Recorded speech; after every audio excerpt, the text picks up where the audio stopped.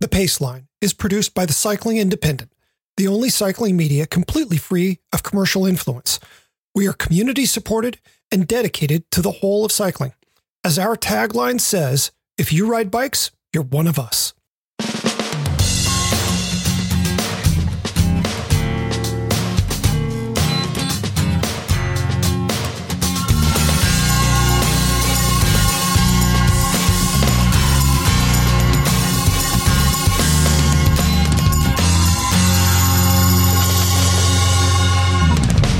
From the Cycling Independent, this is The Paceline, the podcast on two wheels. I'm Patrick Brady, and with me is my co-host, Patria Vandermark.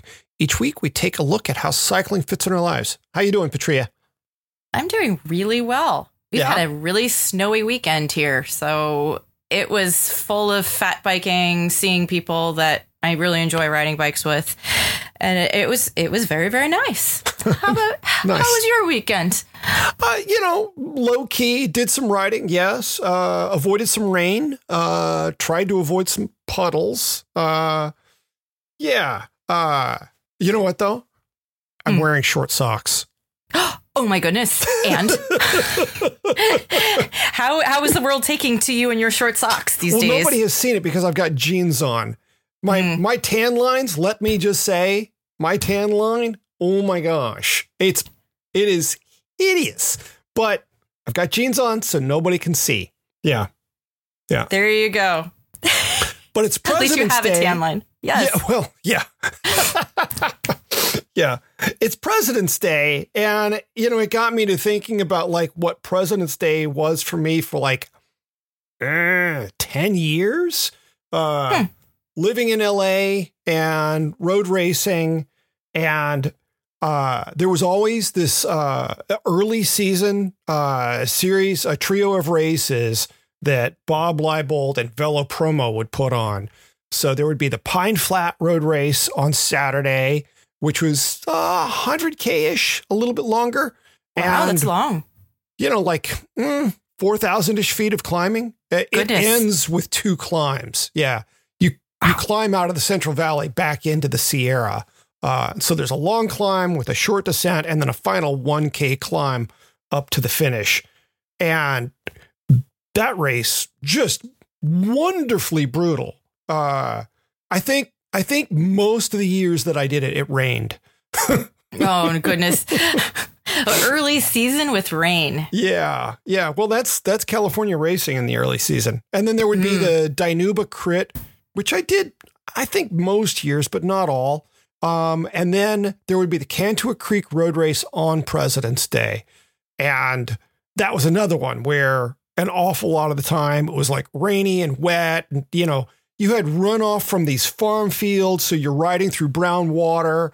I got home one year and went inside to eat lunch with a friend and went back out to the car. It's like 75 and sunny in the South Bay. And we opened the car and it smelled like a cow had died inside the car. Oh, no. Yeah. Oh, my goodness. That was road bikes. That wasn't gravel bikes, not mountain bikes. Right. That was road bikes. You're not supposed to have this kind of dirt bike. Oh, yeah. So we rolled the windows down and left the hatch open and then went and washed the bikes. But seriously, even though I don't really miss what it took to be fit enough to do those races, I kind of miss that. Yeah, I can see that. That's a neat way. I mean, early season, you haven't seen people in a while. Good chance to get out. And then testing your fitness. Yeah. It really puts all that training in perspective and breaking up the winter, which is basically all training from whenever you had quit doing anything the previous season. So, yeah, that sounds like a really nice thing to do. And would those events have been happening this year had it not been for COVID? Oh, I'm sure. Yeah. Okay. So those are ongoing events. Yeah. So, I mean, they were the Velo Promo stuff is, I don't want to say notorious, but well known. Certainly has a reputation for being small in the prize list department. Sure. I got a T-shirt for 6th place once. And, love that T-shirt. The art is bad. It's, it looks like it was done on somebody's home printer. But great, difficult race that I think about, the tacks were going off, just flying, and brutal wind and wet and raw, and, in a breakaway for like 3 hours, I want to say 3 out of 5 hours or something. Wow. Or maybe it was 4.5. Yeah. And just brutal and shattered at the end, and, nothing left. Right. But feels so good to get out there. Yeah. I mean, you're conjuring up memories of early season racing for me, and how fun that was to suffer. Again, a lot of it is just putting it on the road, taking it from the trainer, from training, and just going at it. Yes. That's definitely a good feeling. And then, of course, in California, it comes so much earlier. Because when I raced, it was in Colorado, and I feel like our earliest season races were in March. And we would always have a notorious hill climb in April. And I remember there being snow on the side of the roads on this hill climb. So, of course, you get to the top and you're frozen. You really hope that somebody brought a jacket for you to wear at the top. Right. But so for you guys there, much earlier season than what I would ever experience. Like February, we're just still doing base miles in February. Like there's no intervals yet in February. Oh, yeah. I mean, there are often when life is normal and races are happening like normal, there's often something the last weekend of January. Wow. And now with gravel events, the final, the first grasshopper of the season has very often been the last weekend in January. So so much earlier than anything I've ever experienced. Yeah, it was a wake up after moving from New England, where the first weekend of racing was the last weekend of March. Yeah, well, completely different world out there. Yeah. Well, I tell you, when I was riding up these big climbs on the fat bike yesterday, I was just thinking, wow, I never worked this hard on a trainer, and I definitely it would take a race to work this hard. Going up these big climbs.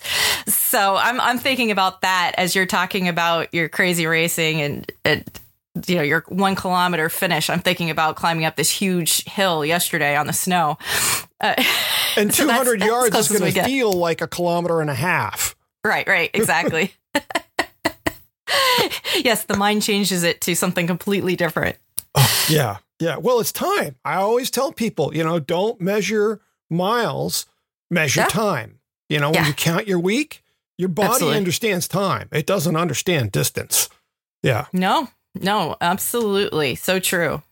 Yeah. Well, I'm sorry those events are not happening. Obviously, if they were this year, you would not be racing them. Yeah. So it goes. Well, at some point, I actually know a lot of people who've been vaccinated at this point, even have gotten their second shot. And so, we're making progress. That is encouraging. I haven't gotten any shots. It'll come, right? Right. Exactly. The same here. Of course, I haven't had a shot yet. And I know of quite a few people in the healthcare industry who have gotten both shots. Yeah. So it's great. Like the ride that I did yesterday, I was riding 2 out of 10 people were fully vaccinated. That's a good start. It is. It's not nearly enough, but it's a good start. Yeah. Right. Well, what is your poll for us this week? Well, this week, 2 things inspired my poll for this week. One is I heard from one of our listeners who lives in Australia. She purchased some 45 North boots for me. But she was telling me how it's 95 degrees and beautiful in Australia, though they still have some chilly days and some rainy days. So that took my mind to New Zealand. So I wanted to, with the weather, there's not a lot of sun here. Obviously, it's raining there. I think a lot of people in the country right now are in the middle of sort of the winter blues, potentially.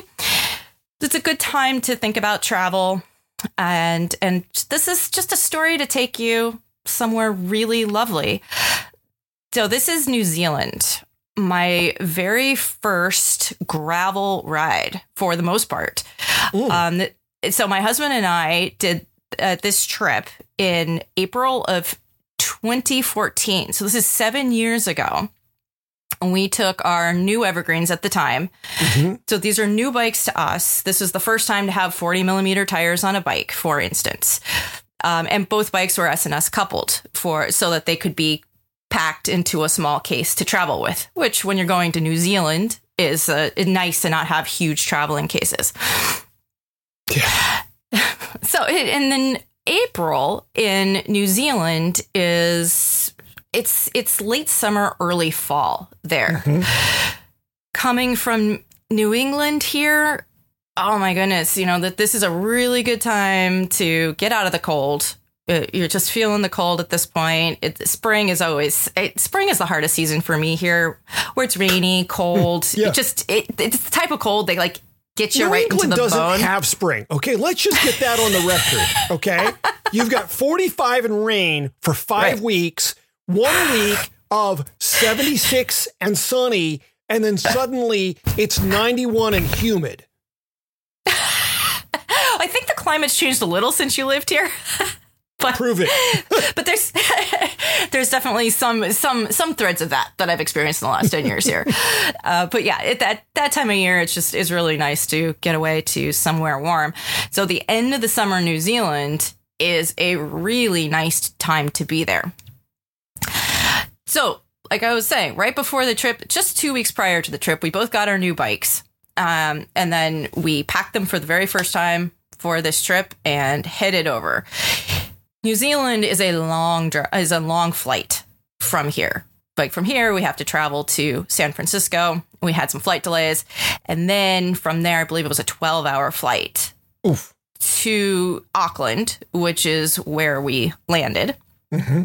And then it's a 4-hour drive south. So we went to the North Island. And I think it's important to draw this distinction between the South Island and the North Island.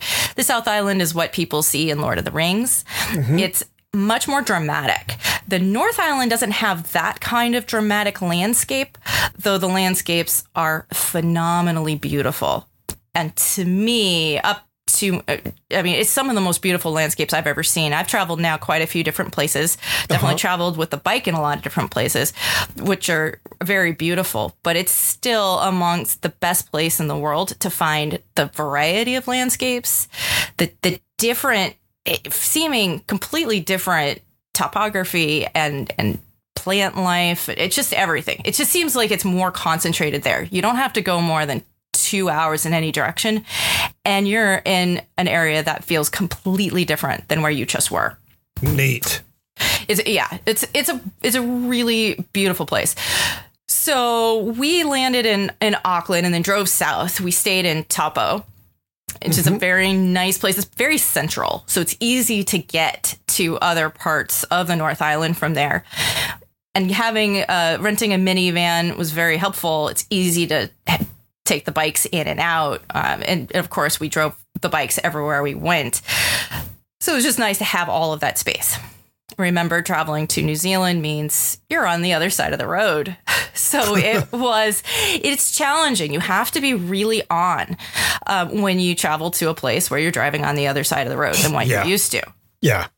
So it was important as a backseat driver, that was my role, to make sure that like making a left-hand turn, right or left-hand turn are both challenging in the car.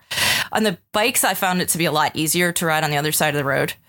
But it's when you're in a car, it's so much more difficult because you're in the middle of traffic and having to make these quick knee-jerk changes in traffic, which you're just so used to, but you have to do the opposite of what you're used to. Anyway, so that's important to just keep in mind. But otherwise, there's not that many people there. There aren't that many cars there.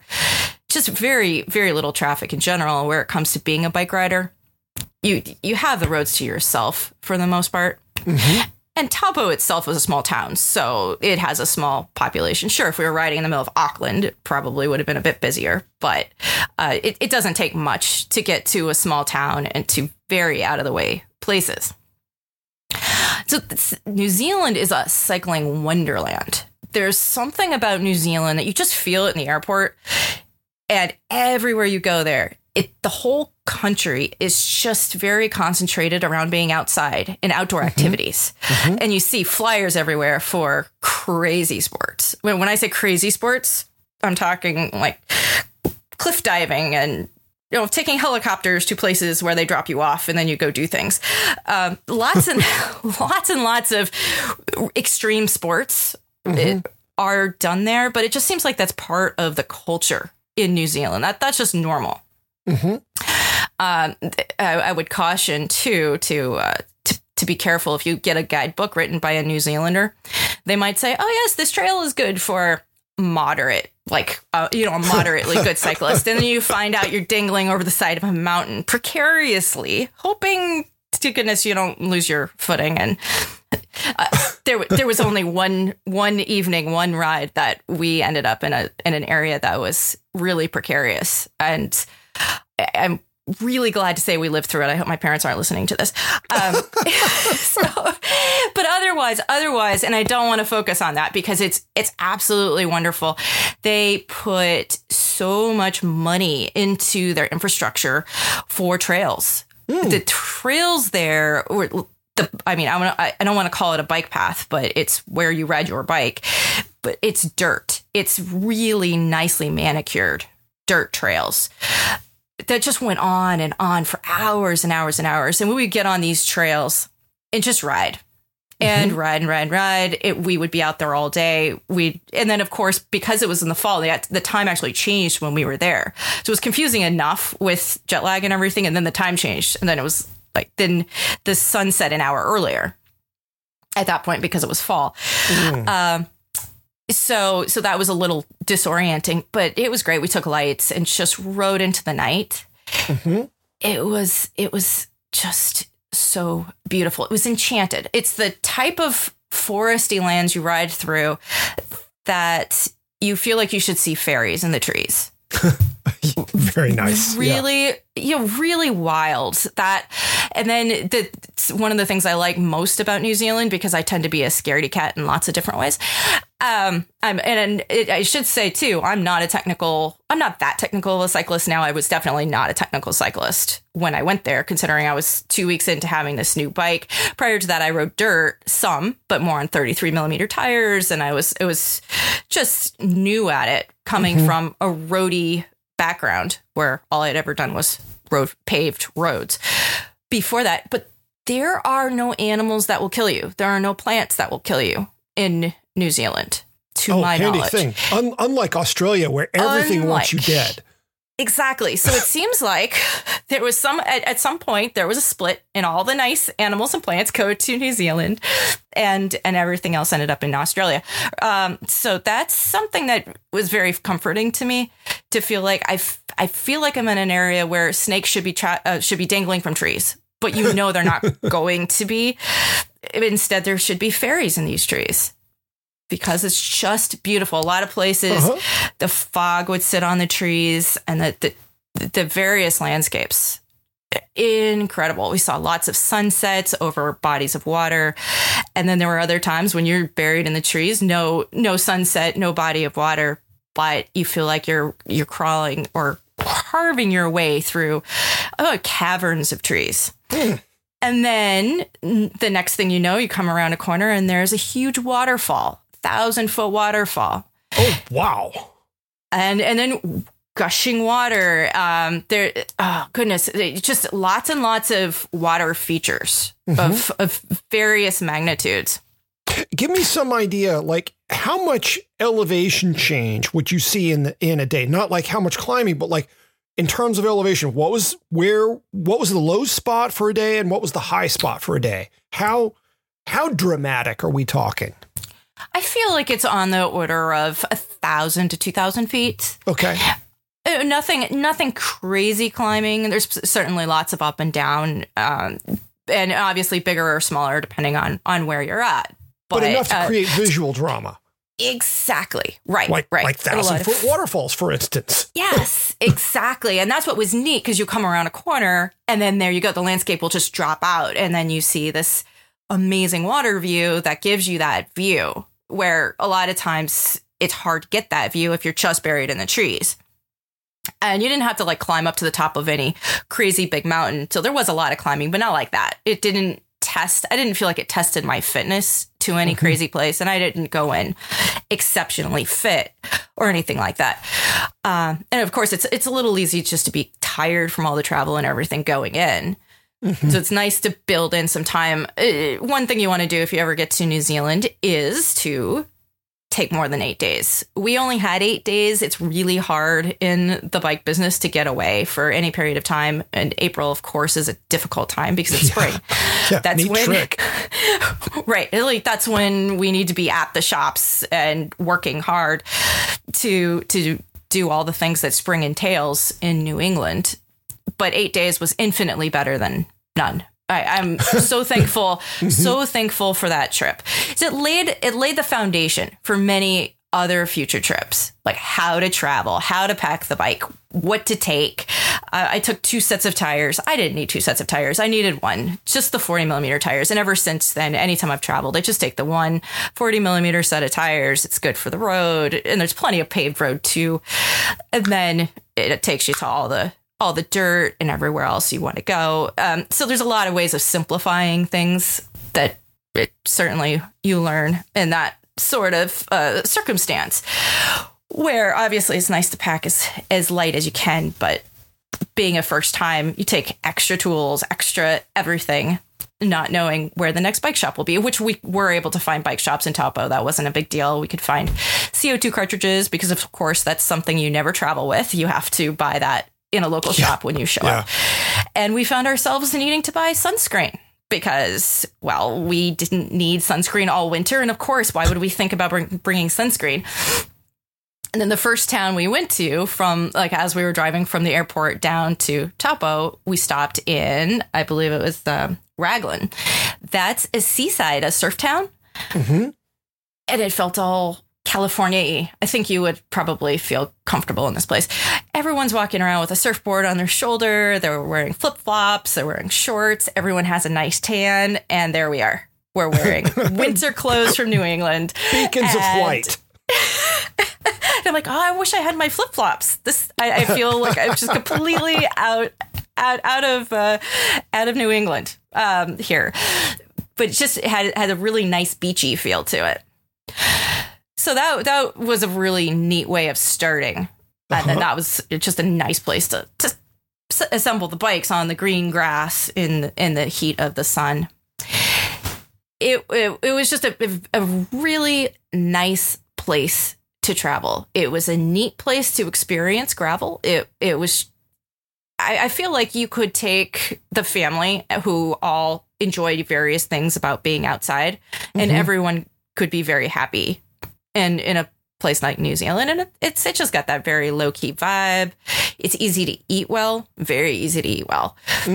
Every meal I ate, I enjoyed very much, with the exception of the gas station meals. Let me explain. Why would we ever eat gas station food in New Zealand? That's crazy. I'm a cyclist. You don't have to explain that to me. We would ride until it was too late. And then because we were out in the middle of nowhere, it takes a little time to get back to town. And meals ended early. My memory was if you weren't eating dinner by 8, you were not eating dinner. It's not like Europe where you can eat pretty late and be fine.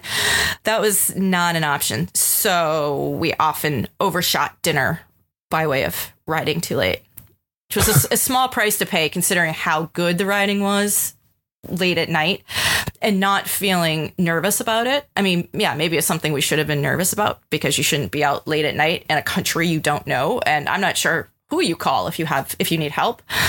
Ghostbusters? Yeah, right. Sorry, bad Patrick. But having that, just being able to ride until whenever, it felt like vacation. And that was obviously something that everybody could use some kind of, you really shut off from the world. You have to. When you're 2-3 days away, I don't even know what the date was when we were there. I kept a blog. I'm going to put the link to the blog in the show notes along with a bunch of pictures so you can see what I'm talking about. So in a lot of ways, it's the words don't help. It's the images that can really show you what I'm what I'm talking about. But it was, yeah, where are you? And you can't be in touch with the rest of the world. I mean, we blogged while we were there because we wanted to remember where we were and capture the pictures and the stories and all that good stuff. But yeah, you are truly forced to enjoy nature for what it is. If that's what people do there, that is their lifestyle. And you get to be fully immersed in that. So that was really, really nice. And now that I talk about it, we've talked about going back. We'd love to go back. Of course, there's the rest of the world to see. There's so many amazing places to ride. That's the difficult part because we know we didn't see a fraction of the country. And of course, South Island is calling because there's a lot of really great riding, a lot of cool stuff to see in the South Island. So yes, where's the next trip? Who knows? Right now, of course, with given the situation and everything in the world with COVID and all that, we still are not thinking about traveling yet. And so when that comes back, it's going to be interesting to see where next place it is that we go. But it might be clear across the world because you might as well do it, like make up for lost time. Yeah, totally. Yeah. Question. So you guys had a minivan for when you needed to be in a vehicle. Did you spend all your time in that one town and then drive out and do loops, or did you move from town to town some? What was your We stayed in one hotel in Tokyo, and then we just went each day from there. This is pre us becoming bikepackers. So if we were to go back, I'm certain we wouldn't do it this way. It was really nice for that. For only having 8 days, it just made logistics much simpler. And we only had to carry stuff with us so that we would survive a complete day, that we wouldn't have to make camp and all those other logistical things that could be pretty challenging, especially the distance that we traveled to get there. So now I'm sure if we were to do it, we would incorporate more bike packing. We'd probably do some point-to-point stuff. But having the vehicle and being able to travel from one place is really nice. In a future show, I'll tell about our trip to the Yorkshire Dales in the UK. And we did a bike packing leg of that trip to the Isle of Man. So what we did with that trip was we stayed in an inn in a tiny little town in the Yorkshire Dales, did some day rides from there, and then did a bike packing trip with 2 or 3 days in a tent on the Isle of Man. So that was a nice way of doing both in one nice trip. And it still wasn't that many days away. It wasn't that huge of a trip, but it was an element of all those things that we enjoy. Neat. Yeah. That gives me an idea for something else I should address at some point, which is, different formats for planning a trip, because I have done rather a lot of that. With my experience with some tour companies. Right. And that's a nice way of doing it too. And that's actually a really good way of doing it on the other side of COVID, because one, we want to keep tour companies in business and they are hurting badly right now. So choosing a trip, then it's easy logistically. You let someone else do the logistics on organizing everything. All you have to do is show up to day one. And that is significantly easier than trying to figure this stuff out yourself. Like trying to come up with routes and all that. I would definitely prefer to trust a tour company, unless you're the type of person who likes to put routes together. And some people like to do that. My husband loves putting routes together. It's something he just he enjoys it very much. It's a big part of the adventure and the trip to follow the routes that he's put together. So yeah, it depends on how you like to travel. But yes, I would definitely recommend that, doing a tour company. Very cool. Alrighty, we're going to take a short break and then we will be right back. The Paceline is brought to you by the Cycling Independent. We are the only online cycling publication that's entirely reader-supported, with absolutely no advertiser, sponsor, or investor commitments influencing our editorial. We don't have a sales team or middle management. It's just the 3 founders and a collection of talented and committed contributors who independently produce our content. To maintain our commitment to honest, reader-focused editorial with the best writers in the business, we need your help. Every dollar that comes in goes directly toward creating the content you see. A subscription is cheap, easy, and it goes a heck of a long way. Just go to cyclingindependent.com, click on Support TCI, and choose your level. Thanks for listening. Okay, we're back with the Paceline, the podcast on two wheels. Time for my pull. Patria, I don't know about you, but I have a bunch of friends who have been vaccinated, some just once, but a few who have received both of their injections. The thing is about this, I know a lot of people who, just as you've referenced, are really jonesing to travel. They're starting to dream about trips and where to go, and are they going to do something domestically before, the world is fully back up to speed, or are they going to wait and then fly to Europe? So interestingly, I've actually been getting questions from friends about travel cases. 3 different friends have contacted me in the last 4 days. Oh. So there must be something, if not in the water, then in the air. Right. People are starting to dream. And that's a lovely thing, because we've been largely without dreams for a while now. It's true. I feel the same thing. Yeah. I figured I'd tackle cases today. Now, I will say I'm a credible source on this, not because I write about cycling, though that has certainly contributed, but because I don't often travel without a bike. And I've tried, I think, most all the different approaches that are out there, actually. And I'm going to guess that some of what I have to say coming up is going to surprise some people. Naturally, the number one question I get from people is hard case or soft. And this would be the first opportunity for surprise. Soft.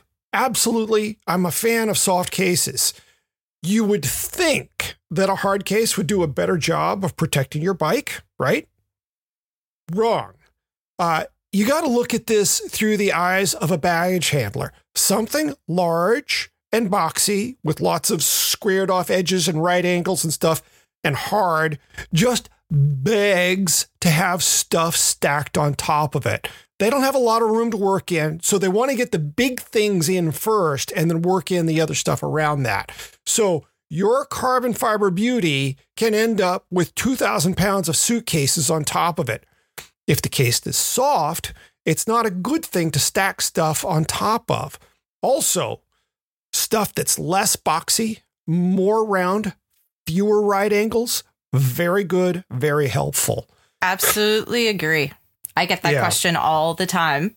And the inquisitive looks when I say the exact same thing.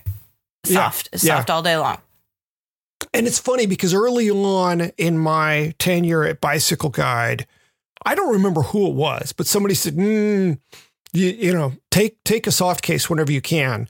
And we were sent some big hard case to use, for staff trips and whatnot. And the very first trip where I used that, enough stuff got stacked on top of it that the replaceable rear derailleur hanger got bent. It was aluminum. I was able to bend it back into shape, but because it was aluminum, it broke. It didn't break, but about every hour I had to bend it back a little bit because just the tug of the cable pull would cause it to, eventually I had to replace it, but I managed to get through that trip. That's amazing. But yes. Yeah. Fun to have to deal with that.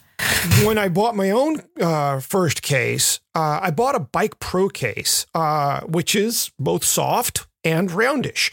In my case, I bought their double wide, so you could actually fit 2 bikes in there. And that thing, in terms of reduced cost for flying, it paid for itself in something like 6 trips, which was pretty dynamite. And because it was big and soft and kind of difficult to manage, it was always the last thing to go in. And that really served us well. I never had anything in that case get damaged. I had some people pull stuff out of the case. But carbon fiber bikes, bikes with replaceable derailleur hangers, none of that was ever a problem with that case. I used that same case when I used to travel to national level races with my very light carbon fiber road bike, also had the exact same experience. It was great. Never had a problem. And I traveled to one race where the team mechanic said, I will only ever use this case for that reason, for the soft cases are so much more protective. So yes, this is where I learned originally, from that case. You know, for some years, who knows now, but for some years, the U.S. national team was sponsored by Bike Pro. And so every rider on the team had his own Bike Pro case. And one of the handy things about that is they all get packed the same. So the team mechanics knew exactly what to do in terms of popping the bike out and getting it assembled. That was one of the other things. That case, you really didn't have to disassemble that much. And so that was a handy thing. Yeah. Right. I vaguely, Toy Boat, I vaguely regret selling that. But, you know, once you make the switch to S&S, which is my next point, it starts to seem like a little silly. Let me add, though, that, you know, people are probably wondering, really, is a hard case that much of a problem? Every single hard case I've ever used, including one S&S case, has been damaged at some point. Latches have been knocked off. Corners have been crunched. The metal trim that allows them to sit together, the kind of teeth and thing. I don't even know what I'm trying to say here, but with the way they fit together, I've had that damaged so that they didn't close properly anymore. I've had handles ripped off. I mean, if you can imagine it being damaged, I've seen a hard case take it. So yeah, I'm really not a fan. It's worth adding at this point with the hard case that when TSA agents try to close the case after opening it, because they open almost every one of these cases, your bike has shifted around in there, and then they go to close it. And what I've seen is they will slam it closed, which damages your bike. Or they slam it closed and it doesn't latch because, as you're saying, like, it's hard for the case to come back together again. So they'll leave it open. And I've had a few people come to me after they've had this happen saying that their bike was open both directions on one trip, for instance, for this one particular person. So stuff was falling out of the case because it was I saw open. A case taped up because they couldn't figure out what to do. Yeah, well, that was nice of them. I mean, really, that's better than a lot of what I've heard. Yeah. Yeah. And that actually becomes another selling point for a soft case, because very often you can kind of just squish stuff together and get the zipper to close. Yes. It's not the best way, but, you know, you won't get there and find out your pedals are gone. Right. Exactly. So if you're going to be flying somewhat regularly with your bike, and by that I mean like, you know, traveling for business as well as pleasure, and you want to have a bike with you, I'm going to recommend a little more expensive route. For those of you who have an old frame hanging in the garage, or a bike that doesn't get ridden much anymore, particularly one made from steel or titanium, take that thing and send it off to a builder who does repairs and retrofits like Belenky or Steve Rex, and get S&S couplers installed. And then drop the dough on the S&S case. I know people are going to think, oh, that's awfully extreme. That's really expensive. But really, it makes more sense than most folks will think. What I can attest to is that while the cash outlay up front is more significant than just buying some case, having a bike in an S&S case, which is roughly 30 inches square and doesn't qualify as oversized, the ease of travel with it is significant. So first, because the case is not oversized, you don't pay the big fees. My case often flies for free. The most I have ever paid was with Hawaiian Airlines, and I paid $35 because they charge for every single bag, period, no matter what. That's just how that airline goes. And I needed to fly from Oahu to Maui to climb Haleakala. And you would have paid that same amount if you had an extra duffel. That's, it's absolutely. A duffel or it's a bike. It's all the same in that case.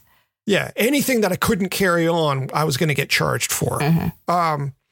The airline, I've found, is also much less likely to lose the bike when it's in an S&S case. Oversized stuff is routinely delayed because of the lack of space, and then they forget about it and it gets lost for 2 days. I calculated that when I had my first S&S bike, I had my old 7 Cycles Axiom retrofitted with couplers, that what I spent on couplers, labor, and case paid for itself in 4 round trips at $180 per flight. Boom. It took care of itself. So ever after, I was saving money. Mm-hmm. The other thing about flying with an S&S coupled bike is it simplifies what rental car you can use. You don't need an SUV or minivan. I've rented compact cars when it was just me. So, I mean, that alone, that's a savings of like $20 or more per day.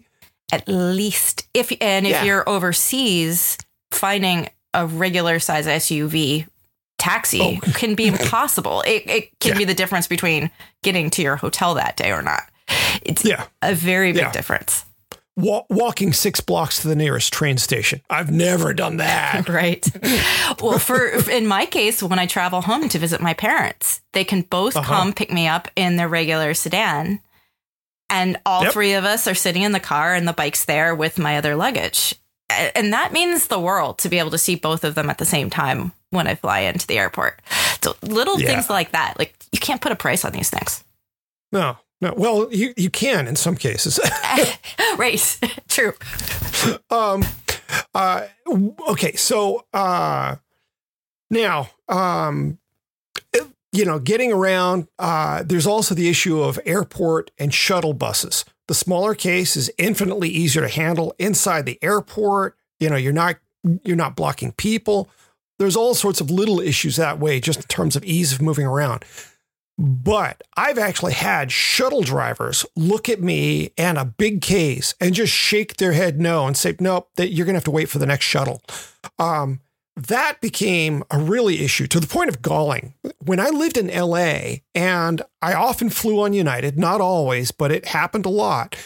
United was the last terminal in the big U-shaped concourse of LAX, which is to say that every time the parking shuttle got to United, it was pretty well full. I once had 3 shuttles look at me and go, you're not getting on with that. Stood there for 45 minutes, an hour, just going, come on, help me out. That was, I get that not many airports are going to have that sort of problem, but really it was an issue. There are lots of cases out there, other than just getting that Bike Pro or having a bike retrofitted with S&S couplers. One that I've got a lot of experience with recently is from Thule. I like it. One of the neat things about it is that the frame that holds the bike in place inside the case comes out, and there are little legs that you can put into it so that it becomes your assembly stand. It is not a bad thing. It's pretty handy. But I have seen both the carrier and a bike inside that damaged in flying. So it's a good solution, but not my all-time favorite. One of the other approaches of this is buying a whole bike, like a travel bike. Bike Friday is one of a few different manufacturers who make folding bikes. I reviewed a Bike Friday back in 96 or 97, somewhere in there. There's, relative to what I know, is the easiest of the solutions out there.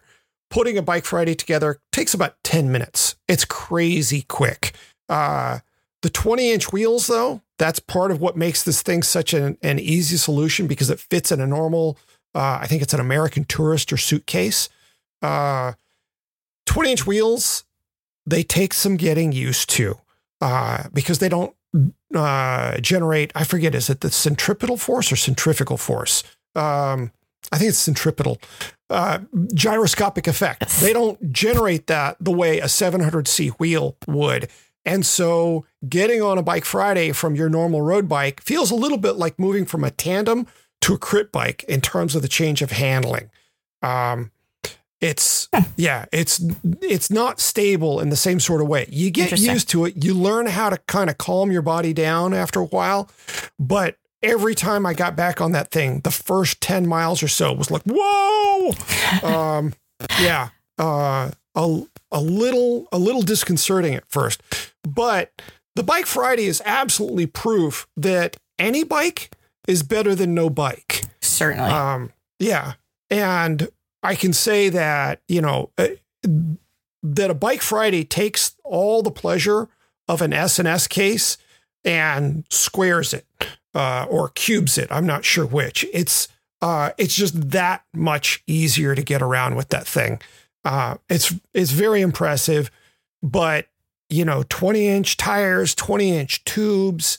If you run into any problems and you haven't brought a sufficient number of extra tubes with you or tires, life can get difficult. I saw a guy on a trip I was guiding in the Alps once. He brought a Bike Friday, and he was flatting multiple times each day because the descents were so long that he was heating the rims up so much because there was so much less surface area because they were only 20 inches in diameter. He would descend a little ways and then pull over and stop and let the rims cool. Oof. Descend a little ways, Yeah. And so it was, what's the term for it? Suboptimal? Right. Yeah. One other little tip for travelers, go to a hardware store and buy some foam pipe insulation and cut it to length for each of the tubes. Something else you can do is like take little labels and remind yourself, top tube, down tube. That really does an awful lot in terms of helping to protect the bike. I've also gotten Velcro straps so that the foam pipe insulation can't be knocked off if the case is handled roughly. Good points. Yeah. Right. Yeah. Man, the stuff I've seen over the years, bikes that were flattened to the point like you couldn't get a wheel back into the stays or into the fork because it was just flattened. And I know people who've decided just, that's it. I'm not even going to try to travel with the bike. It remains my favorite way to see a new destination, to explore. And so I am a big proponent of traveling with a bike. And like everybody else out there in podcast land, I suspect I'm busy dreaming about what my next non-driving destination is with a bike. Yeah. But I do have to get my bike replaced because it was stolen last spring. That you do. And then get on the next plane out of town. It's going to happen. Yeah. I don't know where, but it's going to happen. Yeah. It'll be good. And it's nice to be preparing for it right now. Yeah. Well, I mean, dreaming about a destination, it does give us something to do. Yeah, absolutely. I think it helps alleviate some of that stir crazy of having been stuck at home so long. Definitely. I mean, there's a lot of research that you can do, and then you can make your vacation that much better when you get to your destination. But yes, I agree. This is a really good time of year to be doing that sort of thing. And if it helps your mental state, it helps you get on the trainer, it helps you get out on a cold ride, even better. Yeah. It's a lot to look forward to. For sure. Alrighty, what do you say? Paceline picks? Well, yes. Isn't this appropriate? Well, I chose this completely without knowing what you were going to be talking about today. My pick is the CoMotion Copilot case for travel. Oh. Isn't that interesting? I love it. I love it when we're on the exact same page and on two totally different coasts. And I chose this obviously because my evergreen that I took to New Zealand was S&S coupled. And that was the first time I had ever traveled with a coupled bike. And I didn't totally appreciate how useful having a coupled bike was going to be until I had one. Since I've had it, I've traveled to so many places. And this CoMotion Copilot case has been the key to making it easy. And a lot of times when I travel, my husband and I, considering we have really busy lives, often I will go to the destination, or if I'm visiting my family who live in Colorado, I'll go first. I'll take the bikes myself. So that means I'm carrying my suitcase and whatever it is that I need to take clothing wise and all the equipment for riding your bike when you're when you're away from home, plus the bikes. So the case has wheels on it. It's got a great handle that comes out of the case.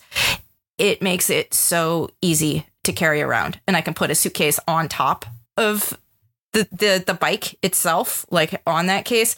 So it takes one hand and I can literally carry the bike and a suitcase together. And then on my shoulder or back, I can have a backpack. On my other hand, I can have another suitcase. So I can take a whole bike or even two. And in this case, sometimes I've taken both of our bikes. And we also have an S&S coupled tandem, which we've traveled with. So that simply is 2 Copilot cases. In fact, there's room left over. If you're traveling with a tandem in 2 of these cases, there's enough room left over that I've been able to use the extra space for all of the clothes that I needed. So I didn't need to have an extra suitcase. So I would just take my backpack and then make sure, of course, you have your clothes in a cloth bag or something where your clothes aren't going to end up getting greasy from the bike or dirty, because after you've traveled with the bike, it's typically dirty and there's never enough time to get it perfectly clean before making a return journey home. So I had plenty of room in there for all the things that I needed. And you're well under the weight limit because the CoMotion case is not that heavy. That's another big benefit to not having a hard case, because hard cases are heavy. So you are already constricting the space that you have and the weight limit, which is 50 pounds. So that's tough. You're getting really close to that weight limit just between the weight of the bike, no matter how light your bike is. That adds up fairly quickly with the weight of the case. So this that Copilot case has made so much possible.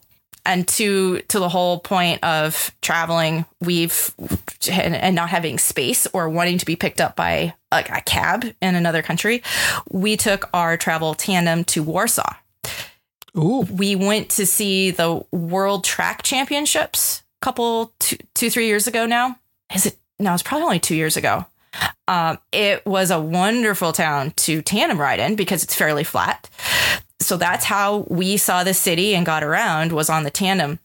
But it was so easy to pack ourselves and that bike in the tiniest little cabs. Those cabs there are all small. And it would have been really, really hard to find a vehicle large enough to carry 2 of us, all of our suitcases, and 2 bike cases. That it wouldn't have happened. I don't know what we would have done. So it's really allowed a lot to happen. And for that matter, I will say, because obviously your opinion about travel with cases it goes a long ways because you've seen everything. I've seen quite a lot. I work with a lot of people who've traveled in every different way, and I see all of the stories of people coming back after having a bike ruined because TSA decided to throw it under an elephant or something. CoMotion, I've spoken with them too about cases and what they recommend. And I believe they used to offer a hard case, and they stopped offering it because they saw so much more damage with the hard case. They explains put a lot, yeah, all of their weight and everything behind their soft-sided Copilot case because they believe in it so much, and obviously everything ends up going back to them because it's their case. So if you have something happen, they're going to hear about it. So I really appreciate that they have had really good experiences, stand behind their case, and they make a great case. Like the zipper is really strong. It's very well reinforced. And at $395 for the case, it's very inexpensive. I think that's a tremendous value for what that case is. Given what you can drop on a case, yeah, I agree. It's a good value. This is the soft case I've got for when I do own an S&S coupled bike. The case wasn't stolen. I still have it. Well, good. Right. And the case is probably still good. It looks from the photos on their site, it looks like it's undergone a little bit of a redesign since I got mine. There are more zippered pockets now and a little bit more reinforcing on some of the corners. Right. It looks like an even nicer case today than when I got mine. But man, I'm such a fan of that product. Yeah.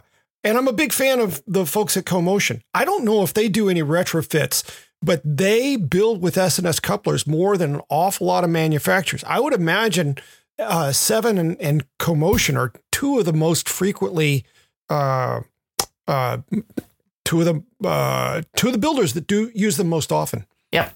Yeah. Based on what I've seen anyway. I'm thinking you're right. Based on, anecdotal, who's riding coupled bikes. Absolutely. Yeah. And I've got my tandem from CoMotion has SNS couplers. Yeah. I haven't flown with it yet. That's on my list.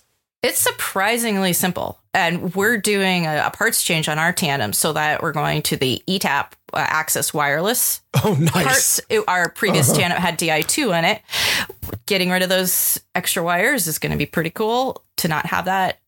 So very straightforward, cut and dried. It was already not hard. It was pretty easy for me to deal with myself. And yeah, a lot of tandem couples enjoy having a coupled bike because otherwise, are you going to put a tandem in a case and get it anywhere? It's very tough. Yeah. Flying with a standard tandem is a nightmare of epic proportions. Yeah. Right. Yeah, and renting a tandem is really hard and all that stuff. So yeah, that's a really good bike to have coupled. Yeah. And I think it's a lot simpler. You only have one wheel per bag. So it's just having all that extra space makes it that much easier to pack. Very much. Yeah. Alrighty. Well, I'm going to deviate from the travel stuff from my pick. I'm picking something that I reviewed just last week. The Shimano Deore XT wheel set. So this is a mountain bike wheel set. Like I said, I just reviewed these wheels for the Cycling Independent, and I'm making them my pick here because I'm just so thoroughly impressed with them. It's kind of hard to get excited about wheels unless they're like, fancy aerodynamic ones or something. But these, they have their own charms. So they use an asymmetric rim that allows for a dishless wheel, which means that the relationship of the spokes to the hub and the rim is that of an equilateral triangle, so that the spokes are tensioned evenly between the drive side and the non-drive side. That builds a much stronger wheel. It also features Shimano's relatively new silent free hub, which is as frictionless a free hub as I've ever encountered. The big thing about these wheels, and you'll notice that I'm not going full chapter and verse about they've got 28 spokes and, what the hub spacing is, because they're actually available in multiple configurations, or 7-degree engagement. Here's the thing. It's a bomb-proof wheel set that rides really well and only goes for $429. That's an exceptional price, that's for sure. There's so much stuff out there that no longer comes in under $1,000. I expected these when I first started riding them. They're Deore XT. This is not inexpensive stuff as Shimano goes. I figured these were going to be like $800. I was just assuming that when I got the rest of the information from Shimano about them, that it was going to be solid money, not crazy money, but solid money. And when I got the email saying, no, they're only $429, I jaw clattered to floor. I've ridden these wheels really hard. They're on a short travel bike, so every now and then I kind of run out of a little bit of travel. You're used to having so much more travel. Well, when you move from an Ibis Ripmo that's 160, 145 to a Pivot that's 120, 100. Yeah, sometimes you might overestimate what the bike can do. Generally, that's not a problem, but every now and then I go a little bigger than maybe I ought to. So, I've been riding these wheels on what is essentially a cross-country bike. And, I've run pressure low enough to ping the rim a couple times on rocks. And I pulled them off and put them back on a truing stand to check them out. They haven't moved at all. Super. I like these so much, I would buy a second set of them just to have as a backup. And then the $64,000 question is, are they available? That's probably of some difficulty, I'll say. Yeah. At that price point, that's... Yeah, it sounds challenging to me. Anything Shimano right now. Yeah. Mm-hmm. Yeah. Cool. We'll keep our eyes out for that. they will be available fully again at some point. But yeah, folks might have to look around a little bit if they really want to find them right away. But it's certainly worth keeping them in mind. I couldn't tell you the last time a wheel set impressed me this much in terms of value and reliability. Yeah. Excellent. Thanks for the recommendation. Sure thing.